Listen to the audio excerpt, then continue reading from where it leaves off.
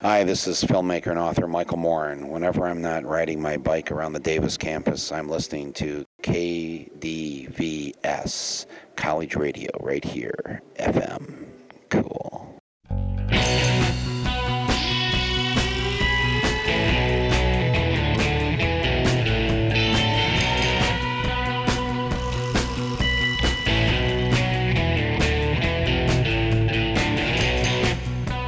This is Radio Parallax, a slightly different perspective from a slightly different view, with topics that include matters in science, technology, history, politics, current events, and whatever we damn well please. And now the host of Radio Parallax, Douglas Everett.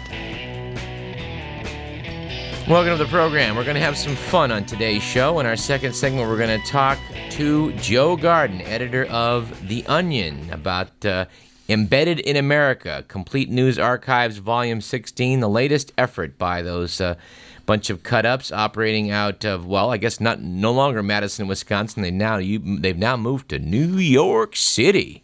We had fun talking to Joe last year, and I'm sure we're going to have even more fun this year. I know that the promo piece sent to us by Chuck Monroe said, about The Onion. Founded in the 1620s by a distant ancestor of the current publisher J. Phineas Swibell, The Onion began as the official ledger of agricultural barters for farmers in the Chesapeake Bay Colony. It later expanded its focus to chronicle public events of note, ushering in the modern newspaper. And just on the off chance you're not familiar with the output of The Onion, we would cite one of the more recent issues with its following headline: Evangelical scientists refute gravity with new intelligent falling theory.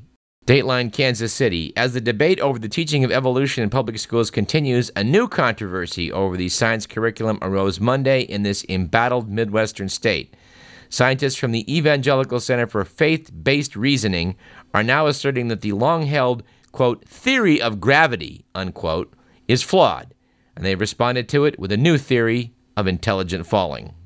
Things do not fall down because they are acted upon by some gravitational force, but because a higher intelligence, God, if you will, is pushing them down, said Gabriel Burdett, who holds degrees in education, applied scripture, and physics from Oral Roberts University.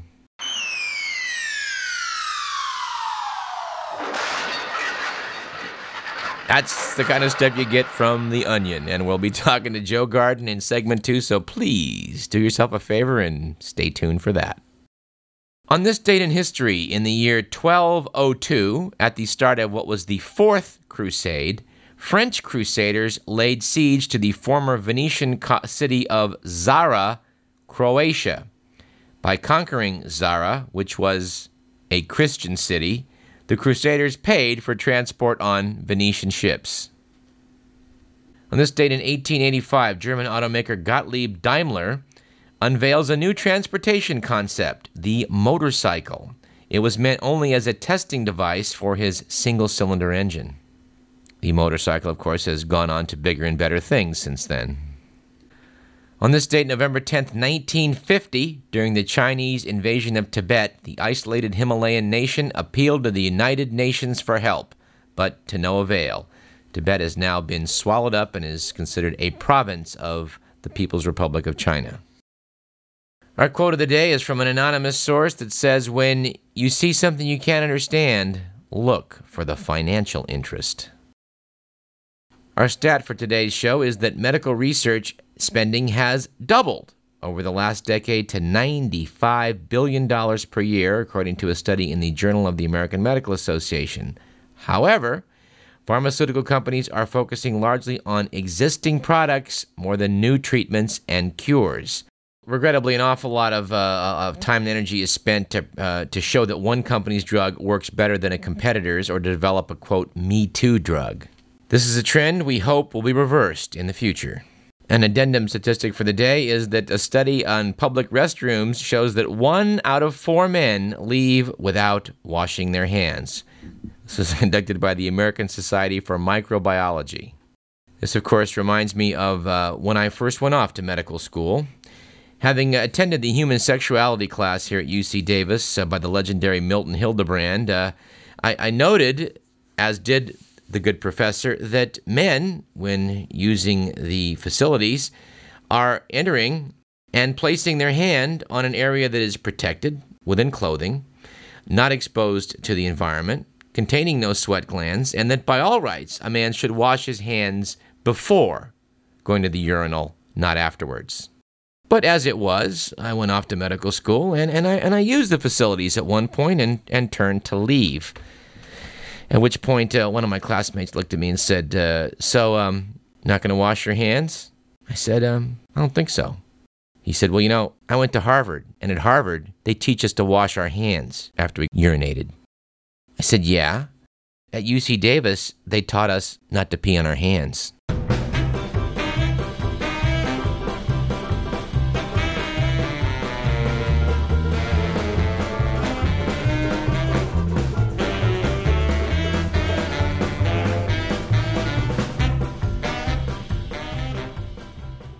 We would like to note that on last week's program, we're reviewing some old newspaper articles that were worth reviewing. Here's one I missed, dated September 29th, 2004. 60 Minutes Iraq report held by CBS. Keeping in mind this is like 5 weeks before the 2004 election. Dateline, New York. CBS News has shelved a 60 Minutes report on the rationale for war in Iraq because it would be, quote, inappropriate, unquote, to air it so close to the presidential election, the network said. The report on weapons of mass destruction was set to air September 8th, but was put off in favor of a story on President Bush's National Guard service. CBS News spokeswoman Kelly Edwards would not elaborate on why the timing of the Iraq report was considered inappropriate. The report was originally scheduled for June, but was delayed because of new developments, Edwards said. Yeah, folks, that's your liberal media in action there, suppressing stories that might embarrass the president because it's inappropriate to do so close to an election. After all, a story like that might influence an election. We can't have that. I'm sure you can look up the Socialist Worker online and the like, but as far as the mainstream media having a liberal bias, well, I just think that's like the Loch Ness Monster. I've heard about it, but I just haven't seen it. Something that didn't get nearly the publicity that it should have. A few weeks back, George Bush held a televised video conference with troops in Iraq, and it was scarcely mentioned in the press that the troops had scripted responses to their interaction with our chief executive. According to an article in the LA Times, it was noted that the soldiers were carefully coached. Before the session began, a Pentagon communications officer, Allison Barber, was heard asking one of them, "Who are we going to give that question to?" Barber later told reporters that soldiers were told only about broad themes Bush wanted to discuss, not specific questions. "The troops can ask the president whatever they want," said Scott McClellan. "They've always been free to do that." But in the actual interaction, Bush did not invite the soldiers to ask any questions, and none chose to do so. Article by Jim Vandehei in the Washington Post noted that in carefully coordinated event, Bush tries to boost war support. During the course of the video conference, each soldier praised the president, the war, and the progress in training Iraqi troops. Several spoke in a monotone voice as if determined to remember and stay on script. An Iraqi Sergeant Major Aqil Shakir Nasir, who's in charge of the Iraqi Army training facility in Tikrit, had only a few words for Bush, but they were gushing.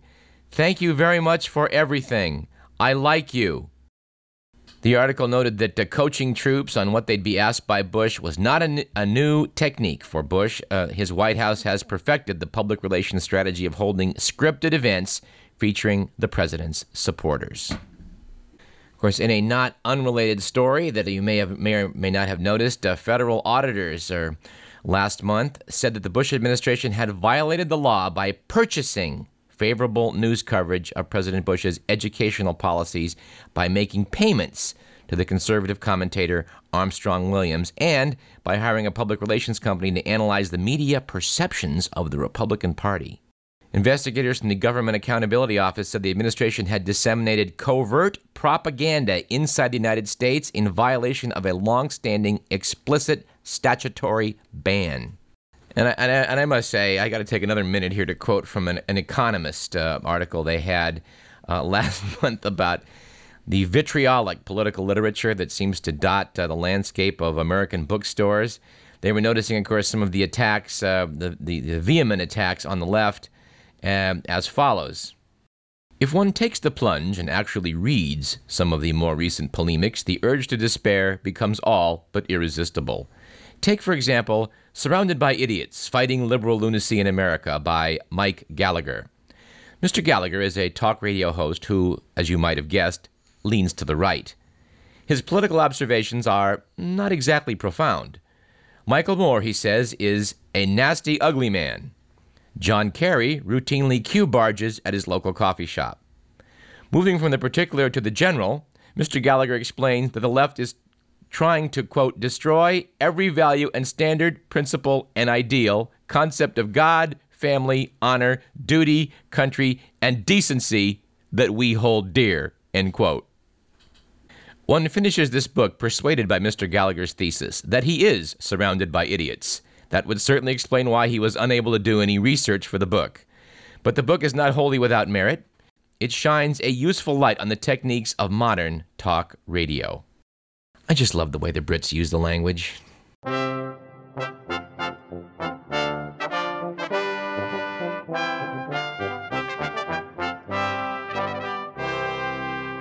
We also want to remind you that our website, radioparallax.com, is up and pretty well updated at this point. So we hope you'll take a look, and you can send us an email at info@radioparallax.com.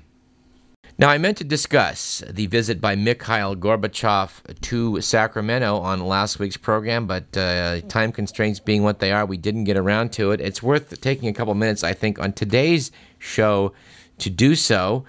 Mikhail Gorbachev is truly a fascinating man. Michael Hart lists him among the 100 most influential persons in history for being the man who allowed the Soviet Union to change in a manner that no one would have predicted.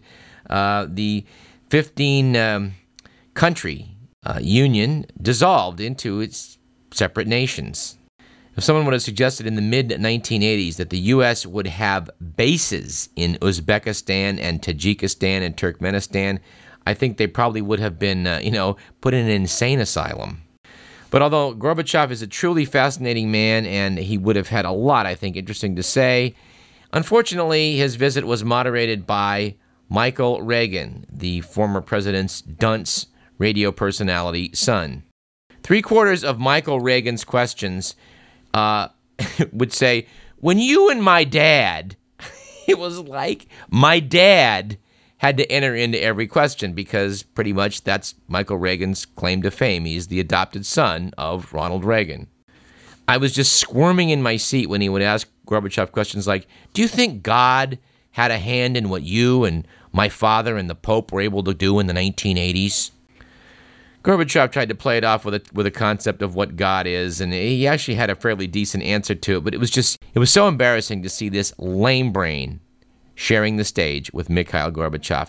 And I must say, I hope they are deeply embarrassed over at KFBK for what was foisted on the public by having Michael Reagan up there with his ham-fisted management of this so-called interview. And speaking of UC Davis and reporting, good reporting, we would like to commend the California Aggie for its article in October about the fact that wasn't getting a lot of press elsewhere, I think, that there's a huge fly population all over Northern California. I mean, a real unusual number of flies everywhere. Article by Justin Malvin, Aggie staff writer, went into the hows and whys of what that was, noted that only 5 species of flies, house, little house, face, stable, and garbage flies will invade buildings and act like a nuisance.